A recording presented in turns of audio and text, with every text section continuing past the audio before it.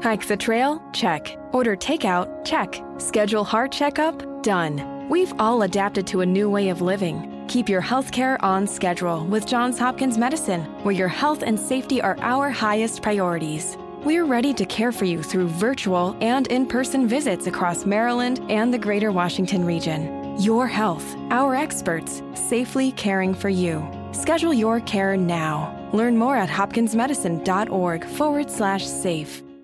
Hike the trail? Check. Order takeout? Check. Schedule heart checkup? Done. We've all adapted to a new way of living. Keep your healthcare on schedule with Johns Hopkins Medicine, where your health and safety are our highest priorities. We're ready to care for you through virtual and in-person visits across Maryland and the greater Washington region. Your health, our experts, safely caring for you. Schedule your care now. Learn more at hopkinsmedicine.org/safe.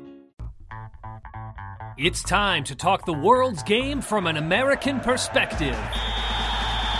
Presented by Three Lions Pub, you're listening to Two Up Front, where we focus on all things American soccer, from the NWSL, MLS, U.S. national teams, and all the way to the youth levels. Now in the studio, your hosts, Baxter Colburn and Simon Provan. Hi, everybody. Welcome to the next edition of Two Up Front, presented by Three Lions Pub. I am Baxter Colburn. No Simon Provan this week. He is off traveling the great United States with his wonderful family for the summer. He'll be back at some point, but if I understand correctly, he's off doing the Laura Ingalls Wilder Trail or something of that nature. So he is off doing that with his family this week. He sends his regards. He says that he loves all of you and misses all of you deeply. So those of you that were looking for stat-filled, analytical-filled, old man soccer things, this is not the show for you this week. There's no Simon this week. But we'll do our best to keep it up for you. I've got a good, great, wonderful, amazing co-host with me this week. I'll get to who that is in just a minute. We're also going to be joined a little bit later in the program by Fox Sports International's Mark Sherbert to help us recap the USA-Mexico 1-1 draw last night at the Azteca, or Sunday night, rather. It was a lot of fun. It was an exciting time, but we'll talk to Mark in just a little bit about that. A quick reminder for you, though, those that are continuing to listen in, remember you can find us on Spreaker.com. We're on iTunes and on iHeartRadio as well, too. So no matter what device you like to listen to Up Front, we are grateful for your listenership. You can find it on numerous different platforms, so make sure to go do that. And then, of course, those social media savants out there, Twitter, you can find us, the number 2, at 2UpFrontSoccer. I am at Baxter Colburn, at Simon Provan, if you want to tweet at us that regards as well, too. We are on Facebook as well, too, if you want to give us a little like over there, give us a share, give us a comment, give us a heart, a ha-ha, whatever exactly you want to do on our things that we post on the Facebook. So a lot of different things, a lot of different ways. We have an Instagram as well, too. We don't really use it very much. We probably should, since that's what the kids are doing nowadays. So maybe I'll bring that out, or maybe finally hire an intern or something, and we'll just assign them to go Instagram everything soccer related. So with all that being said, I mentioned this at the top of the program. We have a fill-in co-host for Simon this week. She has been on the program several times before as a guest, as a correspondent. She, for many of you know, has played the women's game professionally at the highest level. And now she resorts to spinning and eating smoothies out of a cup. It's Rachel Wood. She's here on the program this morning. A very good morning to you, Rachel. How are you today? Good morning. Two Up Front's best friend is back, and I couldn't be more excited to be here. Yes, so thank you for having me this week. Oh, so exciting. When I talked to Simon, I'm like, well, who are we going to get to co-host? He was like, well, what about Rachel? I'm like, absolutely. The Two Up Front's best friend. We need to get you like a shirt or something, Rachel. I would love a shirt, and I would rock it, and I would post it on Instagram.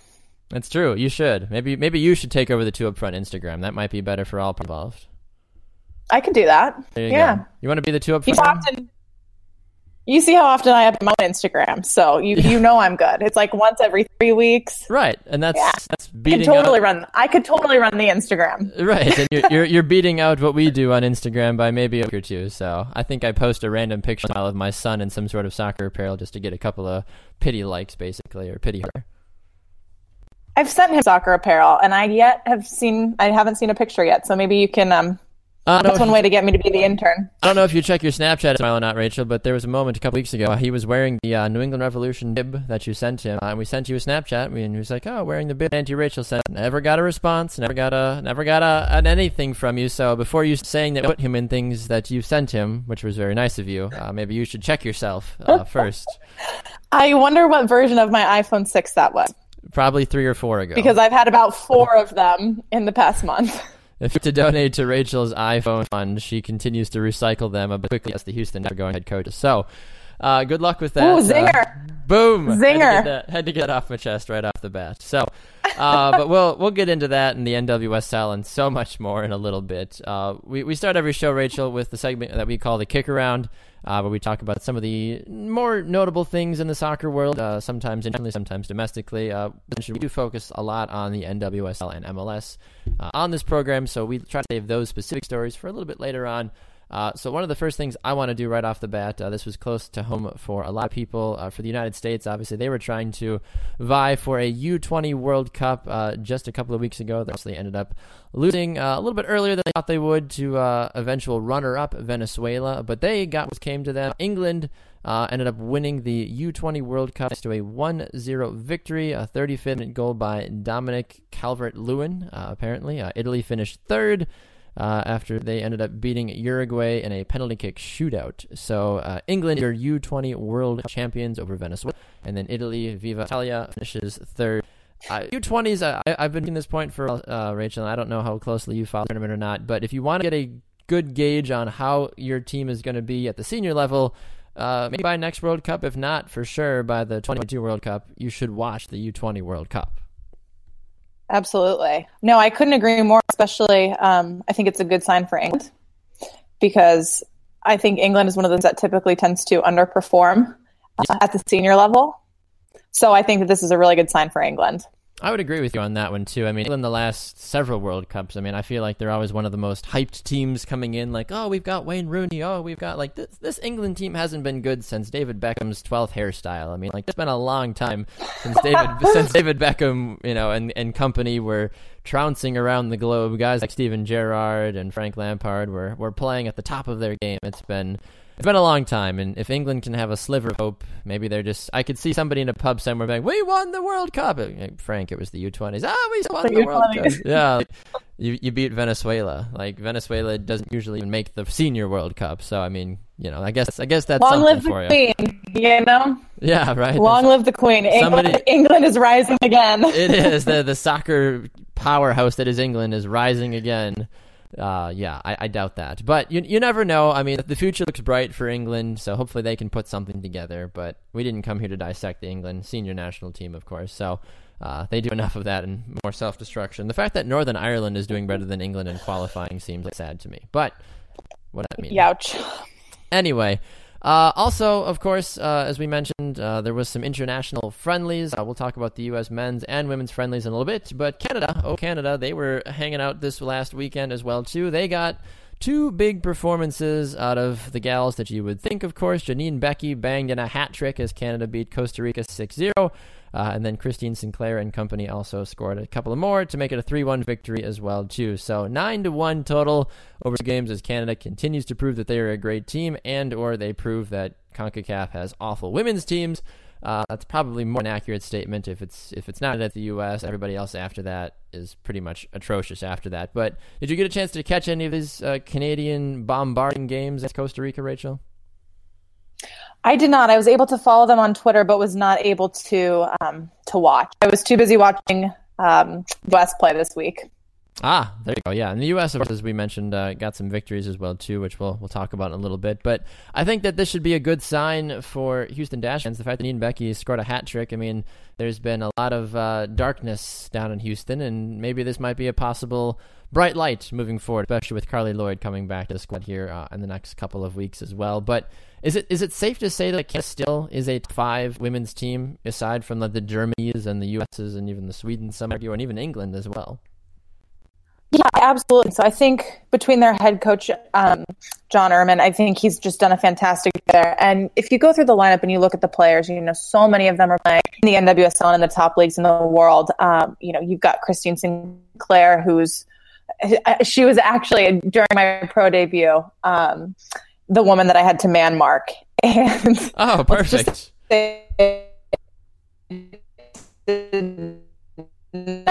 Of in the world, and she brings so much experience to that team, and I think so much leadership. I think that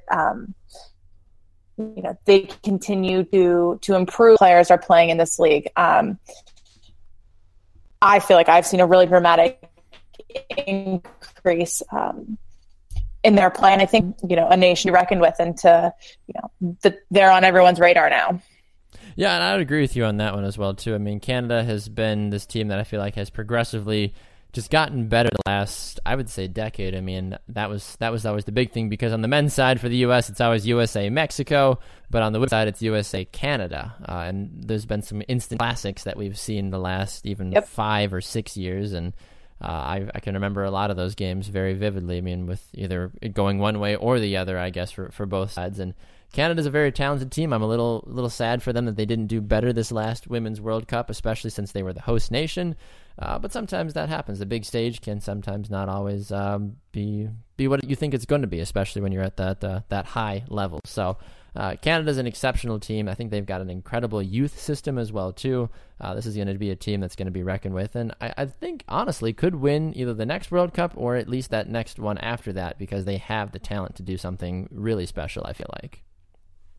Yeah, no, I couldn't agree more. And, again, you see these talented players, and, on paper they look great. And these guys are really sort of paving the way for the youth players to come up through those programs. And, it's a process. You can't just expect to have one great team and all of a sudden, you're winning everything. It's a process, and you need to build, that experience and that chemistry. And so I think we're going to see Canada getting progressively better and better and better over the next couple of years. And I think, Canada has been put on the map, and I think they're sort of here to stay.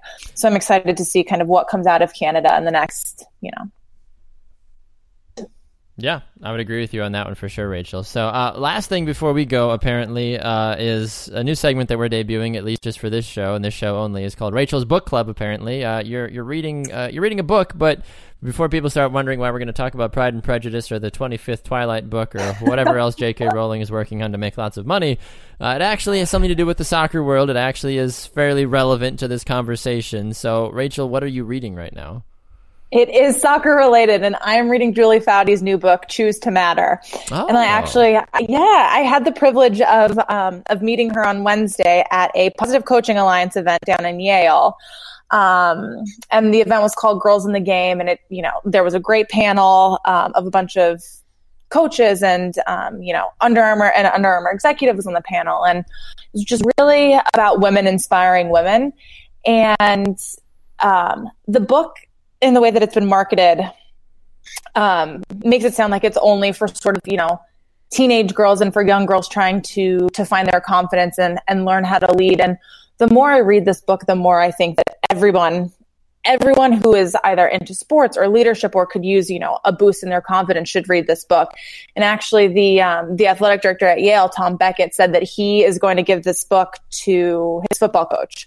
Wow. So, it's not just it's not just a book for teenage girls. And I have already gotten so much out of this book. And I think I'm, maybe a third of the way through it. So I highly recommend the book to anyone and everyone, especially for people my age who know the 99ers and who have sort of seen that path paved for them. I mean, the book is just incredible. And so it's a really fun and easy read, and I think you'll get a lot out of it. So read it and join the book club. And we can, You can sign up now. Come sign up to be in the Two Up Front Two book Up Front's club. best friend is now the leader of a book club.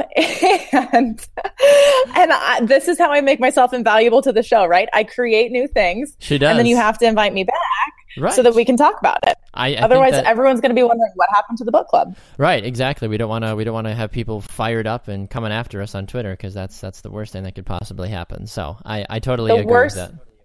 There's nothing worse than an angry book club member. No, that can be real. That can be bad. My wife is in a book club right now, and I can see the frustration of different people when when Becky doesn't read her chapter or something like that. Like absolutely, it ruins the whole discussion. People get slapped, and then she tries to go and SparkNote it. It's totally different. You don't get the full experience. It's a team sport, Baxter. It is. You gotta pull your weight. Book club, the team sport that really matters. All right, we are going to go to a quick break. When we come back, we're going to look at the NWSL and the women's national team games a little bit closer. We'll be back with more. Rachel Wood alongside myself, Baxter Colburn. It's 2 Up Front, presented by Three Lions Pub. We'll be back with more right after this.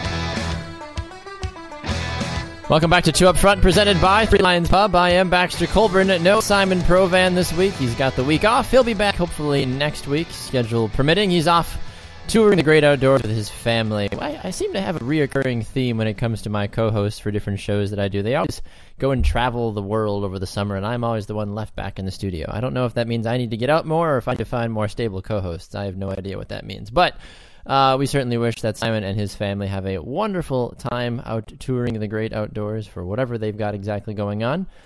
So if you want to heckle Simon about anything, of course, you can find him on Twitter at Simon Provan. You can find me at Baxter Colburn. Find Joe on Twitter as well at the number 2 Up Front Soccer. You can also visit our website 2upfrontsoccer.com as well too.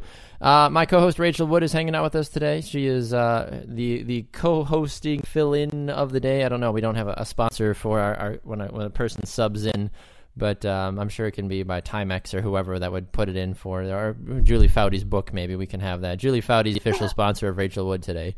So thanks to Julie Foudy for that. So Julie might not know that. Send this to her. Yes. So Julie, if you're listening, we appreciate your... Yes, Julie, we appreciate your contributions to 2 Up Front and your official sponsorship of Rachel Wood on the program today. So we'll send you an invoice. For soccer. Yes. Everything she does. What a gem. Right. Love Julie Foudy. Hashtag best friend. All right. So there were no NWSL games this last weekend, which anybody that follows anybody on Twitter that has to do with the NWSL, people were sad, they were crying, they were memeing, they were gifting heads, they were all over the place.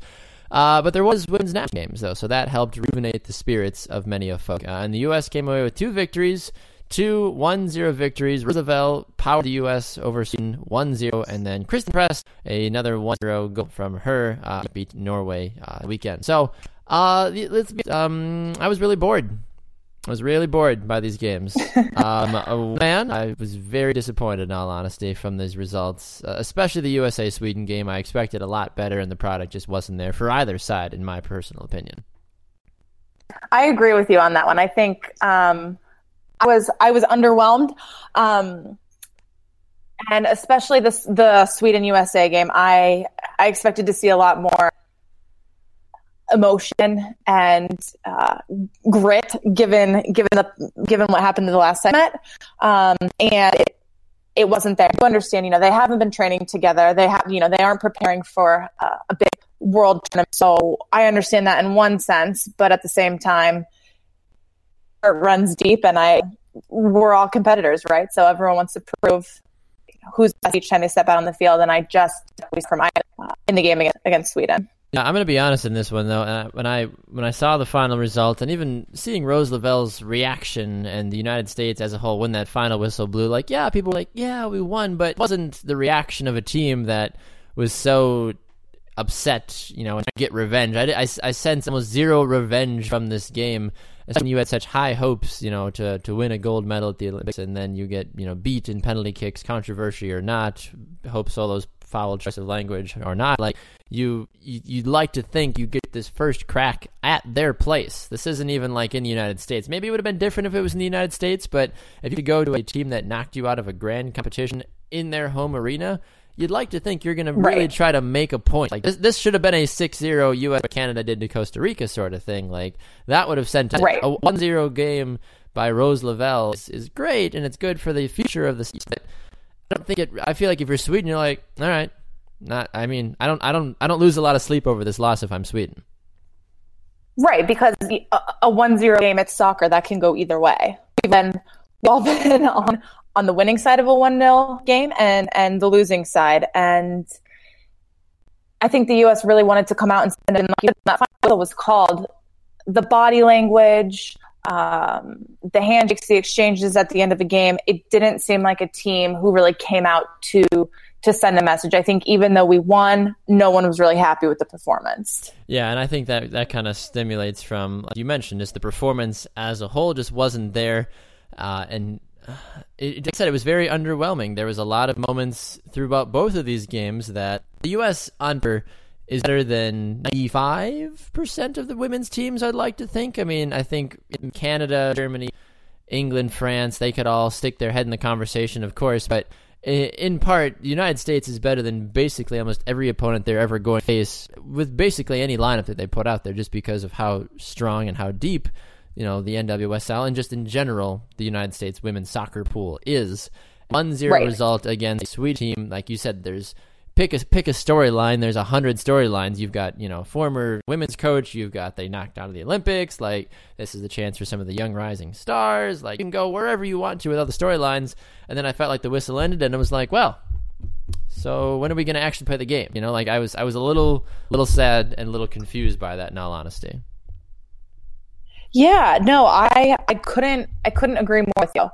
And I just think that there was a disconnect. And I don't know if it was these two friendlies being played sort of mid-season, so players are, in with their clubs, and they don't have that sort of cohesion that they would like with the national team. I don't know if the time difference and the travel, there are a lot of factors that go in that I can understand. But at the same time, you're throwing country's jersey, you're representing your national team, you have to figure out a way to bring it. Exactly. And bring it. Oh, it's already been brought in. It wasn't brought, and it's not a word, but as the saying goes, it was brought in that game. There was a severe lack of broughtenness in that game. Yeah, this is the white girl from California. Exactly. Right, yes. Like it was not enough brought in this game, and yes, no, I agree. I completely agree. It was very underwhelming. So you thought maybe the United States would maybe take that sense of broughtenness and bring that to Norway. You and I were speaking about this before we went on there, and you made the point, at least, and I'll let you make it again, that Norway almost looked like the better team. Yeah, I was very impressed with Norway, especially in the first half. In the second half felt like a wash to me. It's sort of back into that first half. I thought Norway was the more physical team, the more composed team, the more technically savvy team. They looked patient in the build-up. They were getting in behind. They were exposing the United States. We sent fullbacks forward. They just looked like the more sophisticated team. Alyssa Nair had to make a couple of great saves, one off a corner and a couple of other sort of miscommunications with the back line that fell favorably for Alyssa Nair. But I was just really impressed with Norway. And I think with the development that's going on in the rest of the world in the women's game, I think the USA is going to be caught in a sense. People are figuring out how to increase their athleticism, and with sort of the technical and tactical understanding that a lot of these countries have, and they've sort of brought up through their youth system, I think it's really apparent to see. And I think we saw that in the Norway game for sure. Yeah, and I would agree with you. That wasn't the biggest thing for the United States. Is like, well, they have the most fit team on the field, no matter what. But as you mentioned, we're seeing this shift. We're seeing the Canadas, we're seeing the Englands, the Frances, the Norways figuring out, I mean, hey, if we focus more on nutrition and fitness, we might actually be able to keep up with some of these good teams. Like some people like you and I might be like, well yeah, obviously that makes sense, but for some reason that doesn't always translate over to a program and their philosophies at times as well too. So the fact that Norway was able to give the United States such a headache, I think is a testament that, as you mentioned, it's better for women's soccer as a whole, because women's soccer is now continuing to grow, because nobody wants to watch a league that has 3 good teams or 4 good teams. You know, like right. nobody wants to see Golden State and Cleveland go at it every single year. Nobody wants to see the USA and Germany or whoever, you know, those 4 or 5 teams of the women's game go at it every single World Cup. We want to see the outsiders. We want to see the Norways. We want to see the Swedens. We want to see the Mexicos, the Venezuelas. Like you don't necessarily know. I mean, Costa Rica, if they decide to put it together. Like, I think that's why when Japan came out of nowhere, and at least from what it seemed, and won the World Cup and was such a dominant force for so long, people were kind of taken aback by that for a little bit, because there was not the usual conversation teams. It wasn't the U.S., wasn't Canada, wasn't England, wasn't Germany, you know? Right. And I think we have to get back to talking about process, sort of like I mentioned with Canada earlier, right? It's a process and things are changing. And in a process, things tend to change more slowly. So, you know, I can't discredit the United States, because, look, they went over there and they got 2 results. And I think that's what makes still one of, if not the greatest team in the world still, is that they find a way to win, even when they aren't at their best, even when the soccer isn't at its best. And that's what's made the program so successful. It's the American sort of mentality and physicality and athleticism. But I think what we're starting to see now is that even though we're still getting these results, we aren't dominating like we used to. And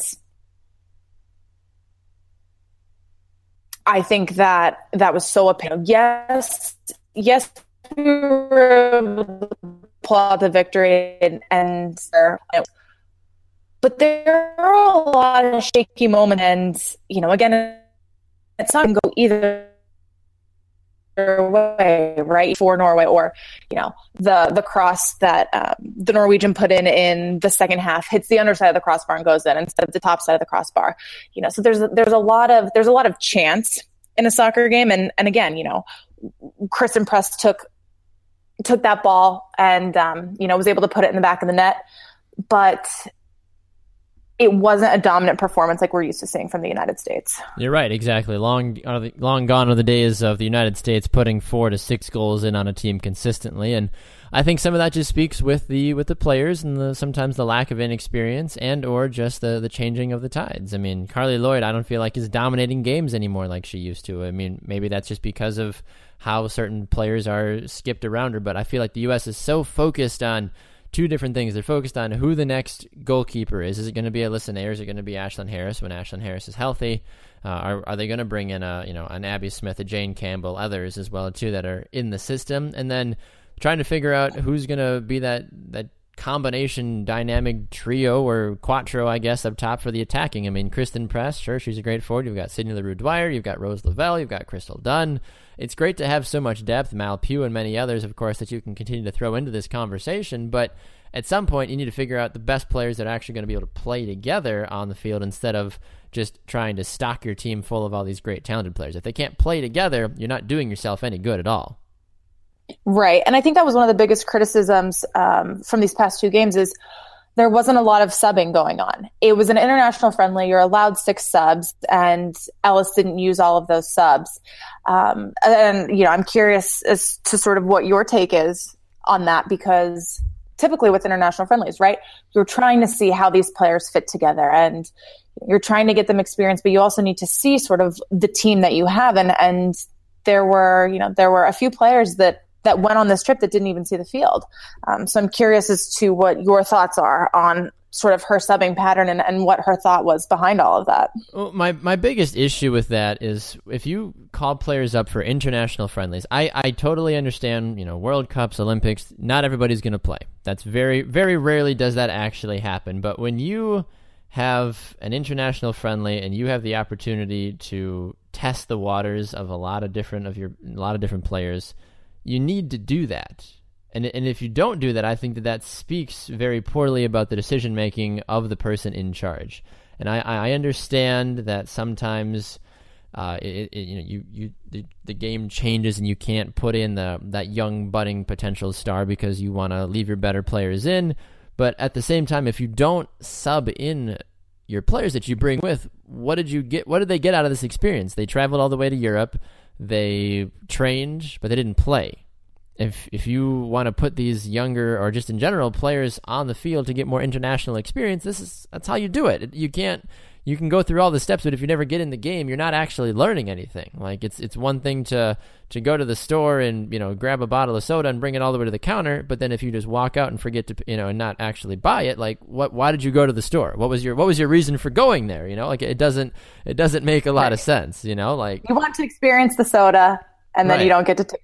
Right, exactly. It's like, all right, here's my soda. This is great, but I'm actually not going to buy it. I'm just going to leave it on the counter. I got the experience that I wanted, but I'm not actually going to fully enjoy the soda. So I think that's got to stress a lot of people out, and I think I would be frustrated if I was a player, especially if I made that trip and didn't appear in either of the games. I don't have right. that. I don't have that in front of me if that ended up happening or not, but I think that would be incredibly frustrating and something that I might want to try to pull my coach aside from and say, hey, like I totally respect your authority, but I'd love to just get your thoughts on why. Why didn't I play at all? Kind of a thing. So that I feel like that can be very frustrating for some players and a morale killer as well too at times.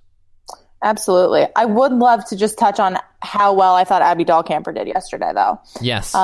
She is one of the new players that's coming in and getting minutes and getting seen, and I was really happy to see her in there. I thought she did fantastic yesterday, especially as a young player, someone who's just kind of coming into that system, and to play against a good Norway team. I thought she was fantastic. Yeah, I mean, the fact that she got 90 minutes in what had been a long time coming for her, I think is a huge testament to her, so congratulations to her on that one. She's been a shining star for the Courage this season as well, too, in the NWSL, so very exciting to see what Abby can potentially continue to do moving forward for club and country as well, too. Do you think she's going to find a way to be a consistent fixture on that back line for the national team? I would love to see that happen. I'm not sure exactly. I'm not sure exactly what that looks like. Just because Jill likes to play a 4-back instead of a 3-back, I see her as more of a center back, and the partnership and camaraderie and chemistry that Ertz and Sauerbrunn have, I think will be very hard to break into. So I think it'll be interesting to see going forward. I think she is a player with a ton of potential, and I would absolutely love to see her in the back line. I just don't know what that looks like. And I think we saw a little bit of that yesterday when Ellis put Ertz in out on the right-hand side. So again, there was a little bit of experimentation there, which I like to see. That's what you want to see from an international friendly. So I would like to keep an eye out on that to kind of see how the back line shapes up. But I think the three of those players in a back line would give us a really, really strong back line. Yeah, I'm looking at the starting 11 from that game against Norway. I mean, Becky Sauerbrunn and Kelly O'Hara are literally your two veterans on this starting 11, because then it goes Sam Mewis, Abby Dahlkamper, Casey Short, Rose Lavelle, Crystal Dunn, Allie Long, Mal Pugh, and Kristen Press. I mean, if you want to talk about a changing of the guard, this is a huge indicator of the guard definitely being changed quickly. And I think that lineup at least surprised me when I saw it come out. I'm not sure how other people reacted to it, or even yourself personally when you saw it pop up. But I mean, you can definitely tell that Jill Ellis is trying to get that youth movement, maybe almost trying to force it.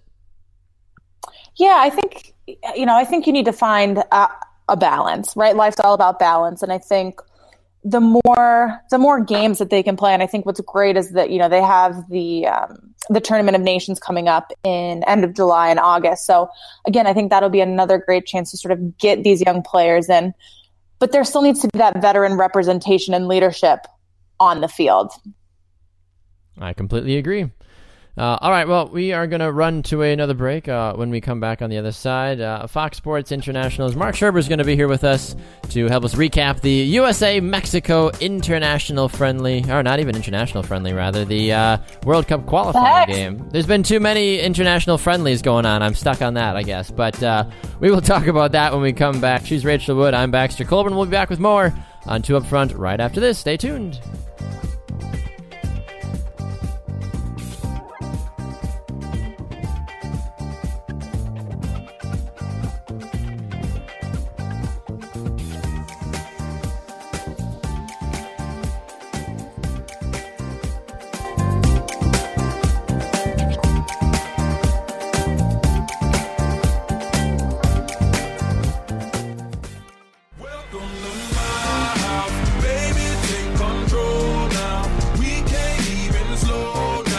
Welcome back to 2 Up Front, presented by Three Lions Pub. I am Baxter Colburn. No Simon Provan this week, as we've been mentioning throughout the broadcast today. He is off for the week. He'll be back a little bit later on next week, so make sure to tune back in. For those of you that are Simon Provan fans, you'll be able to catch him on the program next week, of course. And if you've been listening to the program today, of course, as well, you also know that we do have a guest co-host today, Rachel Wood. She is also actually stepping out for this interview, so she's not going to be able to be here either. So I've already gone through 2 co-hosts. We're not even halfway through the show, so I don't know exactly if it's me or maybe if I forgot to shower or what the issue is apparently. But be that as it may, we are going to continue to press on because we've got another great opportunity to get a great player interview on the program. We've had several players come on from the Chicago Red Stars over the last couple of weeks. We've had the likes of Steph McCaffrey and Casey Short, Morgan Prophet, many others as well too. But now we get to add to that arsenal of Chicago Red Stars players. Joining us now on the ShopFutsal.com call-in line is a midfielder, number 4. It's Alyssa Motz. Very good day to you, Alyssa. Welcome to 2 Up Front. How are you today? Hi, I'm good. Well, I'm glad to have you on the program today, Alyssa. First and foremost, I believe congratulations are in order. The Red Stars just 2 points out of first place in the NWSL. It's got to be an exciting time there down in the Windy City. How are you feeling? How's the team feeling? Feeling just 2 points out of first place right now in the standings. I think overall we're all pretty happy with where we're at in the standings. It's kind of exciting too for us because always looking to be in that playoff position. So it's definitely exciting and a good spot to be in. Absolutely. 2 losses on the season so far, but aside from that, 8 games played, 16 total points. Things are certainly looking on the up and up so far. What would you say has been a key component to Chicago's success through the first 8 games of the season in your mind? I think the key one is like our chemistry on and off the field. It's been great. We've been able to actually work on things that we haven't been able to in previous years, like attacking-wise and stuff. And we've just really cued in on staying focused throughout the game on what we need to do defensively and staying organized. So I think that's been really helpful for us. And as a group, we're all on the same page on the field and off the field. So it's been just positive all around for us. And speaking to that as well, too, you've been a part of this club, at least from everything that I've been able to find, since 2013. Is that correct? Yes. So you definitely have been I'm a true veteran on the team now. You are. You absolutely are. Not even 28 years old yet, and you consider yourself a seasoned veteran. But sometimes teams need players like yourself, though, that have been around, that have seen some things, and consistency at this level, of course, is certainly key. You actually got to spend some time down in Australia as well, too. Got to play for the Perth Glory and down in the W League. I'm curious to get your thoughts about that experience because everybody that we've talked to, at least, has loved their time down in the W League. Does that still ring true for yourself also? Yes. I had a great experience in Australia. It was a great place for me in the off-season to work on what I needed to work on individually, and then the perk of it was the team was great, the atmosphere was awesome there, and I mean it was obviously the weather was even another bonus on top of it, all with just being there and playing soccer and enjoying life. It was just an all-around great experience for me. Talking with Alyssa Motz here on the ShopFutsal.com call-in line on 2 Up Front. Staying in the W League briefly, Alyssa, we've heard from folks that the league is similar to the NWSL in the sense that you get a lot of the same players, obviously, from the NWSL that go and spend the quote-unquote winter months, summer months for Australia, down there down under, of course. Do you feel that because a lot of these players see each other basically year-round, that makes them better players, or do you get bored a little bit at times because you're seeing some of the same ladies that you see week in and week out? Yeah, I think, well, I feel like last year was like there was a lot more of NWSL players there. So I think it was bringing up the level was higher there. So I think it was great for all of us to be there at a high level and be going against some players that you need to work on other things. And then you're coming back and you're not having to get back into the environment at NWSL and having to like keep up with the speed of play there. You know, it's like you're still working on that in W League, and bringing it back to NWSL as well. One of the things, too, speaking about the growth of the NWSL, as you mentioned, the consistency has been a huge key of that as well, too. We've seen more teams get added to the league since the inception of it, and someone like yourself, as you mentioned, not that old, but also you've been around for a while, too, when it comes to the NWSL. What would you have to rate, or if you had to give a grade to the state of NWSL right now? 5 years young, but also still crushing landmarks left and right for women's professional soccer. Are you satisfied with where the league is right now, or do you think it still has a lot of room to grow? It's definitely satisfying. Each year, it's growing and growing and getting better. So I feel like it's going in the route it needs to be going. Obviously, I think it's just going to get better and better each year. The more players that get into the league, and I feel like we're getting more internationals coming back to the league, because I played in the WPS, and there was so many internationals, and that brought the level even higher. And I feel like the level at NWSL is now, I feel like it's great. Definitely the top league that women can play in, for sure. And I feel very satisfied with where the league is going at now, for sure. And I can certainly agree with that as well, too, from someone that's covered the league the last couple of years. The growth has certainly been very exciting to see, and I can't even imagine being someone like yourself and the numerous other people that are in the nitty-gritty of it day in and day out. So I'm sure you've got to be, as you mentioned, thrilled with the overall growth thus far. Stepping away from the growth of that, I need to confirm something with you, because about a month or two ago, we had Steph McCaffrey on the program, one of your teammates down on the Chicago Red Stars, and ever since then, she mentioned how Chicago has the world's greatest donuts, and I need to confirm that with you, because she is apparently just becoming the spokesperson for donuts in Chicago. I've been to Chicago. I was down there actually for Memorial Day. I had one of Stan's Donuts. I don't know if you've had Stan's Donuts or not either, but I need you to confirm or deny how what's the donut scene like in your opinion in Chicago? I'm going to have to agree with Steph. Definitely the best donuts are in Chicago. Wait, what donut did you get at Stan? I got the Bomb Pop.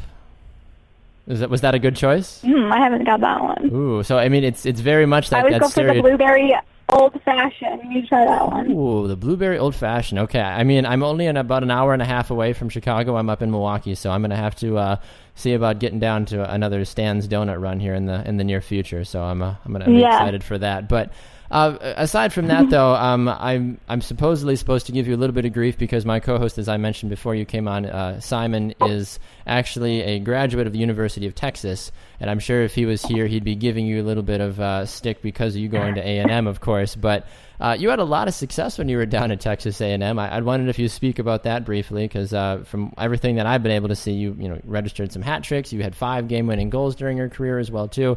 Seemed like your soccer career really blossomed and kind of exploded when you were down at Texas A&M.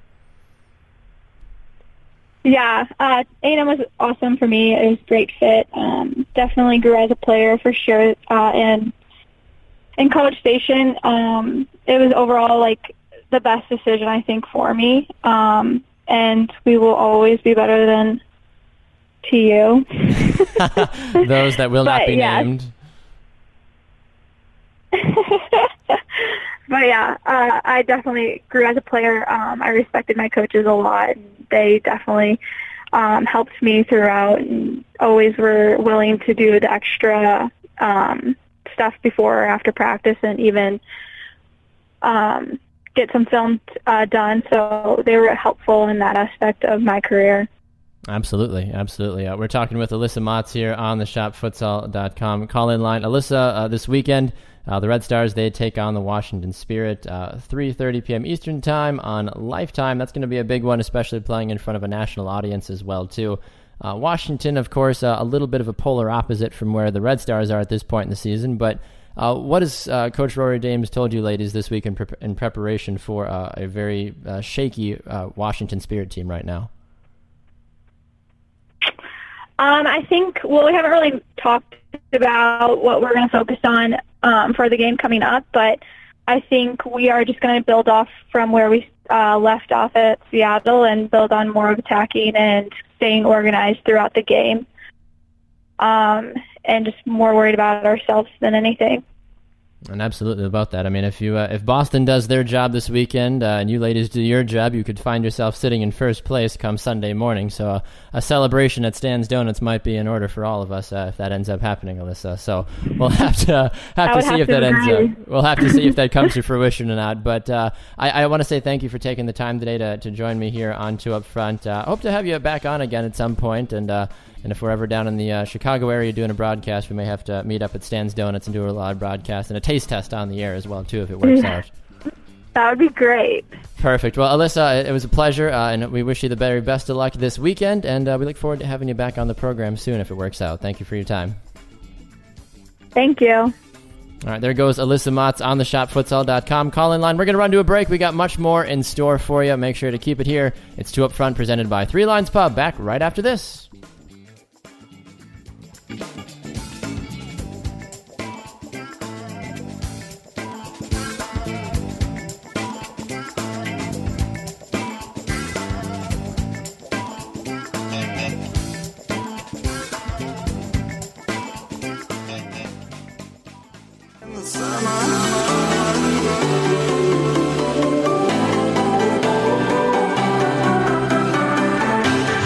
Welcome back to Two Up Front, presented by Three Lions Pub. I am Baxter Colburn. No Simon Provan this week. He is off.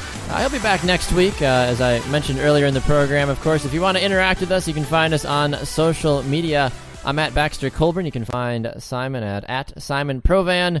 At Two Up Front Soccer is the show Twitter handle if you want to say hi or give us any thoughts or suggestions or other possible guests you'd like us to have on the program at some point as well, too. We love the Twitter community, of course, and give us a like on Facebook as well, too. If you're more of a Facebooker than a tweeter, just look for Two Up Front on Facebook. I am Baxter Colburn. Hanging out today with me is Rachel Wood. So a very good hi back to you again, Rachel. If you survived so far through the first couple of segments of the show, you feeling fairly confident about your broadcasting career so far?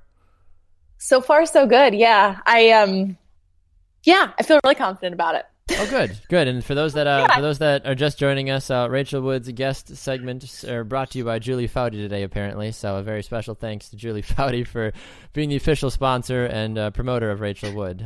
Whether she knows Jules, it or you're not, my girl. Whether or not she knows it or not, yeah, Julie Foudy is the reason Rachel Wood is doing anything with her life. So we give a shout out to Jules, apparently, is what we're calling her, because we're on that sort of level. But, or Loudy Foudy, you know. Loudy Foudy, Jules Loudy Foudy. One. Can we get her on the program, Rach? Can you talk to her people?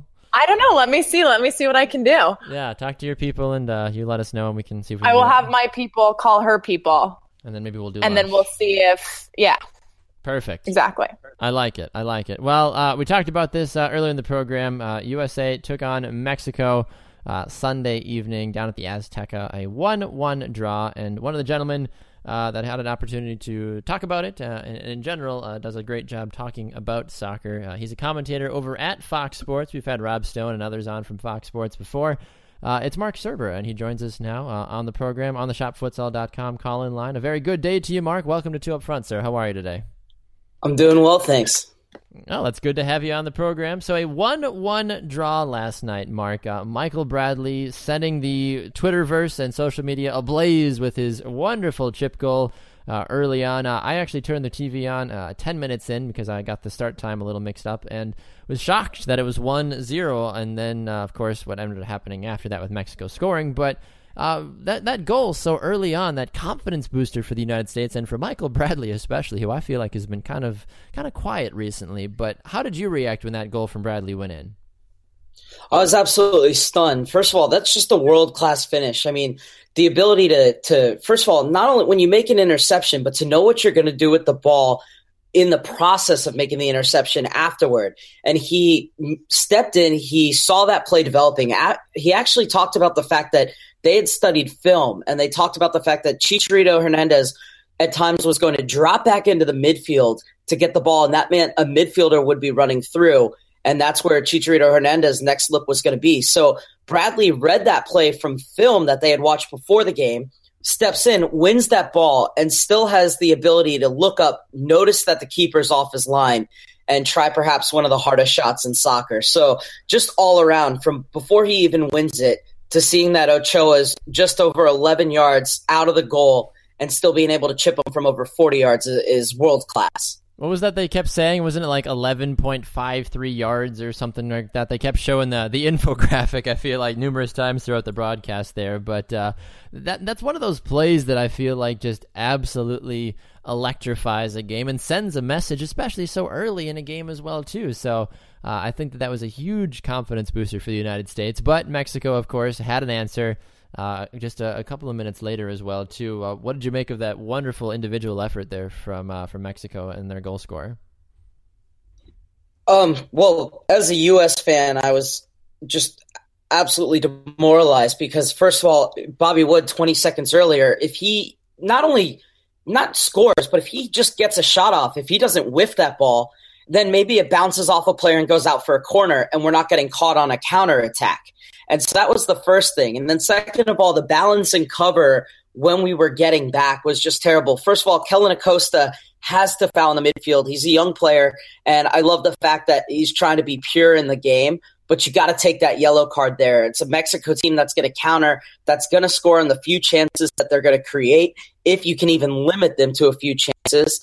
And the other thing, too, is DeMarcus Beasley gets beat there, but Jeff Cameron and the other center backs aren't sliding over. So it was really frustrating because I felt that it was a goal that could have very well been prevented. And we did so well to limit their chances and so well to cut them down to crosses from the wings, which we were able to repel. But that was the one time we were really opened up, and there were so many instances where we could have taken care of that play. Mark, I have a quick question for you, too, on that goal. What did you think about the goalkeeping? Because when I saw the starting 11 announced, I was shocked that Tim Howard wasn't in it. And I do know that he's still recovering from injury. But again, watching Guzan in the Premiership this year, I think he's been a little bit shaky. Do you have any insight on that? I did think his positioning was off a bit. I think he should have been shaded a bit more towards that near post where he was beaten. And I understand him coming out to cut on the angle, but he's kind of a bit far out. I was kind of surprised to see Guzan in the lineup too. I think you're absolutely right about his play for Middlesbrough, but at the same time, I have to understand that with Middlesbrough, he was probably facing about 55 shots a game.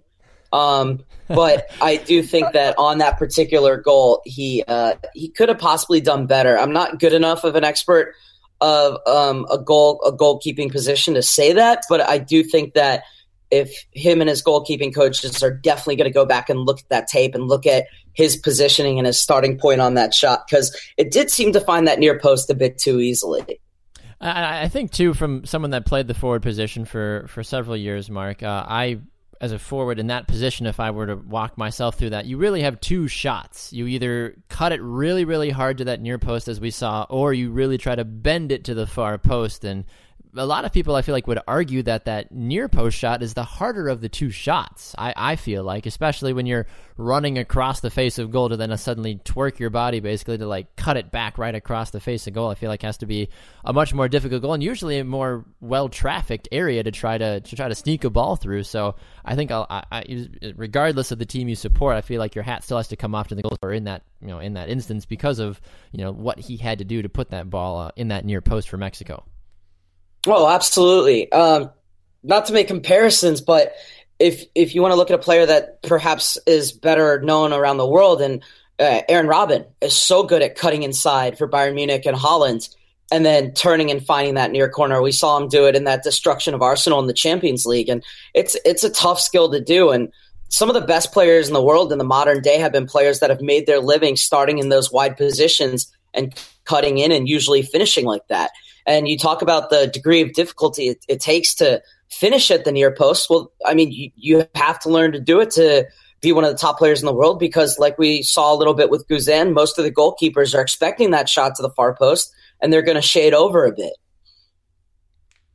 Yeah, that's definitely one of those situations where you see how many Messi goals, or in general, many goals like that, where that curler to the far post that just sneaks in that top corner and, makes, SportsCenter's top 10 plays or a highlight video on YouTube somewhere as well, too, for top, upper 90 goals or something like that. So it was good to see a little bit of a difference and a little bit of a flair in that regards as well, too. I want to ask you, though, in general, your thoughts about just some of the lineup choices as a whole. We saw Paul Arriola on the field last night. Josie didn't start last night. Clint Dempsey was kind of non-existent.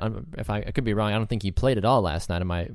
Did I see that wrong, or I was watching the game? No, Dempsey was on the bench the entire game. Yeah. So things like that. I feel like the fact that Arena went to his bench with Josie in the late 70s. I felt was a little surprising to me personally, but what did you make of the lineup that got put out there? Was this let's throw some of the younger guys into the fire and see what happens? Is this is just who Bruce Arena thought was going to match up the best? How did you interpret the starting 11 last night? Well, I mean, it's kind of easy to talk about it now in hindsight, but I think my first thought looking at the lineup was he is bringing in every player that either plays or has played in Liga MX. Yep. And who's played multiple times at the Azteca, not just with the national team, but with their club team, who knows the league, who knows the players, who knows the tendencies. So I thought, that was a very interesting move to start with. The second thing with, the 5-3-2 is obviously you have the wingbacks who are getting forward. And I thought that was a great move, considering that most teams want to sit back, and he's telling his wingbacks to get high into pressure, and I thought that really threw Mexico off in the beginning. And the other thing it does is when you have good center backs, it not only brings that stability to your defense, but the ability to play the ball out, and it also allows your midfield three in front of them to have at least one player from that midfield step up into that forward line and help with the pressure whenever need be, and that's exactly what happened on the Bradley goal. So if they didn't execute the way that they did, we might be having a very different conversation. But it was pretty brilliant looking at it. I wouldn't say it was a tactical masterclass, but I would say it was very well thought out and very smart. And the one thing Arena said was the beginning of the camp when they all met for these two games about a week and a half ago was that, hey, we're going to make in between 7 to 9 changes in between the two games. And they made 7. And this is exactly how we're going to play, and we're going to spend the next week and a half preparing to play like this. And they did just that. And what was really impressive, one thing Paul Arriola noted after the game is that even though the players were young, it showed a lot of mental strength and maturity from the youngest guy all the way through to the most experienced guy, that they were able to stick with that plan for almost 90 minutes. Mark, if you had to grade the U.S. on their past 2 games and these performances, what grade would you give them? I'm always harsh on the U.S., so I would say a B+. That's not a bad thing to be harsh, that's for sure. Yeah. I'm going to give them the plus because they got a point in the Azteca, which is very hard for any team, no matter what you do or no matter who you are. But at the same time, I would like to see them not the teams that they're supposed to beat. I don't want to see them just beat them and say, oh, well, we'll take it. Because I wasn't that impressed with the way we played against Trinidad and Tobago.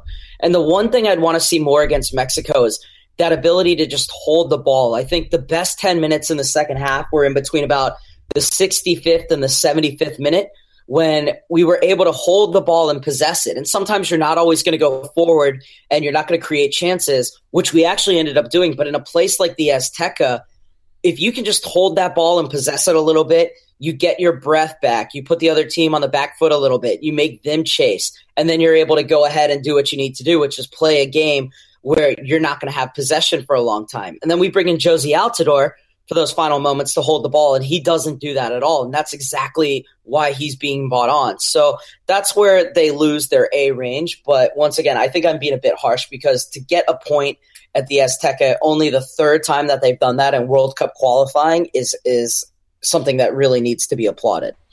Talking with Mark Serber here on 2 Up Front on the shopfutsal.com call-in line. Mark, last thing for me, speaking of harsh grades and harsh comments, I just want to go on the record to say that there is absolutely nobody on this team that is remotely close to the same amount of talent level as Christian Pulisic, because he looks lost on that field, and I saw it numerous times last night. And I don't mean lost in a bad way. I mean lost in the fact that he has so much talent that he doesn't have teammates that know what to do when he has the ball. There is so many times last night that I felt like when he had the ball running down the sideline or cutting into the middle of the field, and it was him versus 4 different Mexico defenders because his teammates didn't have the tactical awareness or the speed or just the general know-how and wherewithal to get up the field and support him. And I think that's a testament to his talent, first of all, because obviously he scored 2 goals against Trinidad, and that's phenomenal. So congratulations to him. But I feel like there's such a drop-off in talent from what Pulisic is doing continuously and what the rest of the team is doing around him. And I think that might end up, unfortunately, hurting the U.S. instead of helping them going forward. I don't know where you stand on that, but I saw that a lot last night, and I was rather saddened by it. I mean, it's the Azteca, right? It's smoggy, it's above a mile altitude. You are playing in a certain way where you're very conservative. We saw what happened when they got caught on the counter. I think if they are playing anywhere else, the way that Pulisic was getting forward, if other players are joining him, like you said that they weren't, he maybe has 1 or 2 assists in that game. So I think you're absolutely right. But I also think a lot of the players in just this particular sense where we're scared to jump into the attack and then get caught on a counter. And so I think that with some of the runs Pulisic made yesterday, if he's making that in, say, Columbus or somewhere else, and the U.S. isn't playing Mexico, then I think you're seeing his teammates get on the end of things. However, in terms of him being an 18-year-old and where he is and the confidence that he has and the way that he's directing the more senior players, you're absolutely right that he's head and shoulders above the rest in terms of his skill level and his vision and his grit right now. But I think, one thing we forget, especially with young American talent, is that a soccer career, when it starts at the age of 16, as it does in so many other countries and is beginning to now for a lot of players, that it's a marathon and not a sprint. And in this game, like in life, you are judged on what you do in the present and judged not what you did 5 years ago. So for him, I think we need to be really excited about him. And he definitely is head and shoulders above where almost any other player was when they were 18 years old, but he's going to be judged on what he does year by year. So I'm a bit hesitant to go ahead and say that, he's already the best player ever. He's already one of the most successful in Europe in terms of what he's achieved, but still a long way to go. And one of the biggest things is, how do you bring in the rest of your teammates? So we'll see how he does with that as well going forward. I would agree with that. Yeah, absolutely. Rachel, I don't know if you had any other side comments with the whole Pulisic thing or not, but yeah, one of the things I just want to top in here in case Rachel does have a comment is I noticed that he wasn't falling victim to the diving that was going on as well too. There was a moment, I don't remember when it was, you might remember this too, he received the ball on the left side of the field when they were going right to left, and he kept cutting into the middle of the field. I think he escaped 3 or 4 tackles that virtually any other player would have gone down for. And you saw him ride the tackle, kind of lose his balance, get up, continue to keep pressing and pressing and pressing, and stay down his feet and put together a run, which basically should have ended 3 or 4 tackles earlier. But he had the knowledge and the balance and the talent to continue to just keep moving forward and not falling victim to I've been touched by a player, so I'm going to fall to the ground now and just earn a free kick instead of trying to make something out of nothing. So I wanted to commend him on that last night as well, too. But Rachel, did you have any other thoughts about Pulisic's performance or his general persona at this moment in time? I mean, you know me, I always have a comment. But what is so fun for me to sort of watch him, and I love the fact that he's only 18 and there's so much potential and there's so much upside. But watching him, especially listening to you talk about how he's riding the tackles, those are things that we see from the big time players in Europe. You talk about Messi's ability to ride a challenge. Eden Hazard, from Chelsea, these guys, they're so quick and so explosive, and their sort of knowledge and vision of the game is what makes them so fun to watch. And I see that so much in him.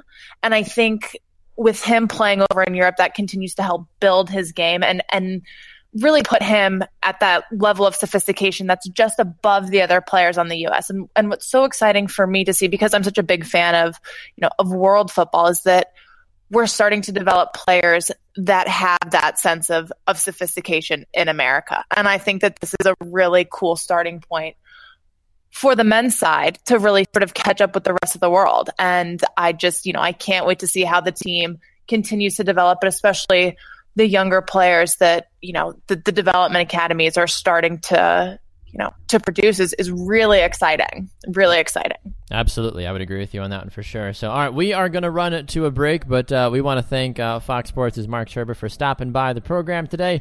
Mark, always a pleasure, sir. If people want to find you on social media, where can they do so? At Soccer Serber. Perfect. Thanks so much, Mark. We'll talk to you soon, sir. Thank you.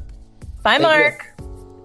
All right, when we come back, we're going to continue to move along with the program. We got much more in store, so make sure you stay tuned. It is Two Up Front, presented by Three Lions Pub. Back after this.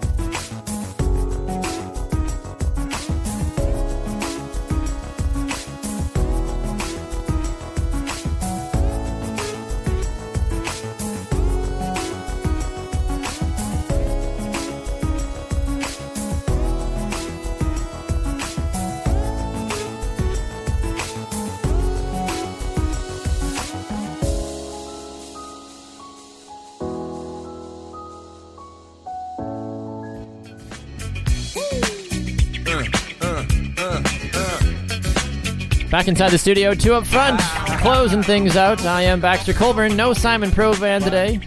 He is off for the week. He'll be back next week, unless he gets stuck out in the wilderness or wherever the heck he is right now. But he and his family are out, I believe, on the Laura Ingalls Wilder Trail or something of that nature. That's what he mentioned to me. So I know his daughters are big fans of Laura and her work. So I'm assuming that they are out doing something like that. So, should be fun. A quick reminder, of course, we are on the Twitterverse at 2UpFrontSoccer. It's the number 2, not TWO or TO or TOO or OOOO, depending on how much you want to emphasize that. So the number 2, 2UpFrontSoccer. I am at Baxter Colburn, at Simon Provan. Numerous ways, numerous places. Find us, love us, don't list us. We miss you. We love you all. Thank you. I don't know the things I can throw in there, honestly. But I wanted to make one other comment. Earlier in the program, we had talked about Jurgen Klinsmann's, not Jurgen Klinsmann, Bruce Arena. I don't even know who's coaching the national team anymore. I know soccer, I promise. But Bruce Arena, I feel like after the performances from the United States recently, he needs to now have a conversation with several of his young players and say, listen, Christian Pulisic is taking over Europe and he's taking over this national team. If I'm Bruce Arena, I'm having conversations with Kellen Acosta and several of my other younger players and say, get your butts to Europe now, because if you want to have a strong, steady core moving forward, you need to get that high-level experience. And I love Major League Soccer. I love what it has to offer, but you're not going to win a World Cup with Major League Soccer players on your roster. Not a vast majority of the roster, at least, and that's what we're kind of seeing from some of the most recent rosters. And I think MLS has done a phenomenal job growing, but at the end of the day, you need the Pulisics of the world to carry your team to World Cup victory, or in general, just have success at a high international level. So Kellen Acosta, Paul Arriola, some of those other younger, talented players, I would start talking to your agents and I would start trying to request a couple of interviews with clubs in England and France and Germany. I would try to start seeing if you can maybe file some change of address forms sooner rather than later. So anyway, leave that for what it is. If you have a comment about that, love to hear it. At Baxter Colburn on Twitter. Tell me how wrong I am. Tell me how right I am. Preferably the latter. That'd be amazing. But totally up to you, of course. Numerous ways to tell me how smart or foolish you think I actually am. I want to bring my co-host back in, Rachel Wood. She's here, guest co-hosting, brought to you by the wonderful Foudy Loudy, Julie Moody. She's here, Julie Foudy, Rachel Wood. You got to flip that one. Well. How young are you again? Yes. No, I said, how young are you? I'm 25. The Loudy Foudy was the... Oh, you're a little baby. Well, you're not even that much older than me. No, I know. But no, the 99ers in the Loudy Foudy era. Loudy Come on, Foudy. Baxter. Loudy Foudy. Judy I'll send you a photo later. She signed a poster that I had. Aw, were you fangirling? Loudy Foudy, you rock. I was fangirling when I was 9, and it was incredible to meet her this past week. So, and now she's my sponsor. So there you have it. Rachel Wood, no matter where she goes, her appearances are all sponsored and funded solely by Loudy Foudy, Julie Foudy. If she ever hears this, she's going to think I'm so creepy. Yeah, she's going to be like, wait a minute. I did not She's sign gonna on be like, for wait. this. I'm sure Simon's probably going to listen back to the show as well, too, and be like, I leave for 1 week, and suddenly Julie Foudy's sponsoring our guests. Like, well, yeah, you're welcome. I know, right? Been doing a lot of work. We're trying to bring people in, I guess. So... all right, well, it is our last segment of the show, which, as many folks know, is our I Believe segment. So, Baxter, what do you believe? I believe a lot of things, Rachel. I believe a lot of things. I believe that, as I kind of alluded to earlier, I believe that the U.S. will not win a World Cup until a vast majority of their core roster is playing at the highest possible level in Europe. That's what I believe. I would agree with that. I believe that as well. Get your own I believe. I just can't retweet yours. Yeah, no, that's not how it works. Oh, bummer. Well, I will end the program on a more playful note. Oh, fun. In which case, I believe that Mark Serber's favorite flavor of sherbet ice cream is, in fact, rainbow sherbet. Yes. Sherbet. I love it. Yeah. Mark Sherbert. So we will confirm. We will confirm with Mark. We will confirm with Mark just to see how right I am, and we will let you all know. That's amazing. I'm sure you can find it on Twitter somewhere. We'll find a way to ask him, and I'm sure he will respond with bated breath in that regards. But yes, a very special thanks to Fox Sports' Mark Serber of the Sherber and Sherber for joining us there. His rainbow sherbet, I'm sure, is yummy and phenomenal. So thanks to him for stopping by the program today. Special thanks to my wonderful fill-in co-host today, Rachel Wood. Always a pleasure, Rachel. We loved having you on the program. Two Up Front's BFF and now official co-host, sponsored by Julie Foudy. Sponsored by Julie Foudy. Thank you guys so much for having me on the show. It was a blast, and I'm always happy to do it. Like I said, I love Two Up Front, and you guys are my best friends. So, best friends. Love it. Hey, best friends. Happy to help out whenever I can. So thanks for having me. Absolutely. If they want to find you on the Twitterverse or social media when you check it every 3 or 4 weeks, where can they find you, Rachel? They can find me at rmwood24. Perfect. rmwood24. You can find Two Up Front at 2 Up Front Soccer, at Simon Provan, at Baxter Colburn. Go check out our website. The number 2, 2upfrontsoccer.com. Give us a like on Facebook. Tell your friends, tell your family, tell your pets, tell everybody. Two Up Front. We're taking over the soccer world, one scoop of sherbet at a time. That's going to be a great business venture for him. I'm telling you. Like he needs to put out his own line of rainbow sherbet. He's missing out. We need to get Mark on the phone right now, and we got to tell him that he's missing out. So, well, thank you to Rachel Wood. Thank you to all of you that stopped by today as well, too. We will talk to you next time with our manager being the one above. We are Two Up Front.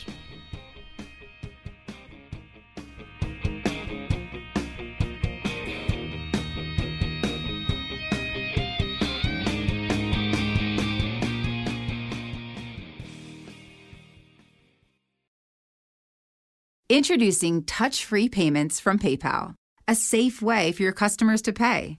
Simply download the PayPal app and display your own unique QR code for your customers to scan.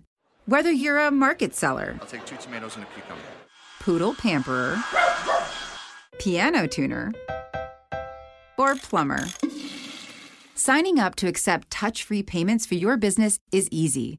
Touch-free QR code payments. Shop safe with PayPal. Hike the trail? Check. Order takeout? Check. Schedule heart checkup? Done. We've all adapted to a new way of living. Keep your healthcare on schedule with Johns Hopkins Medicine, where your health and safety are our highest priorities. We're ready to care for you through virtual and in-person visits across Maryland and the greater Washington region. Your health, our experts, safely caring for you. Schedule your care now. Learn more at hopkinsmedicine.org/safe.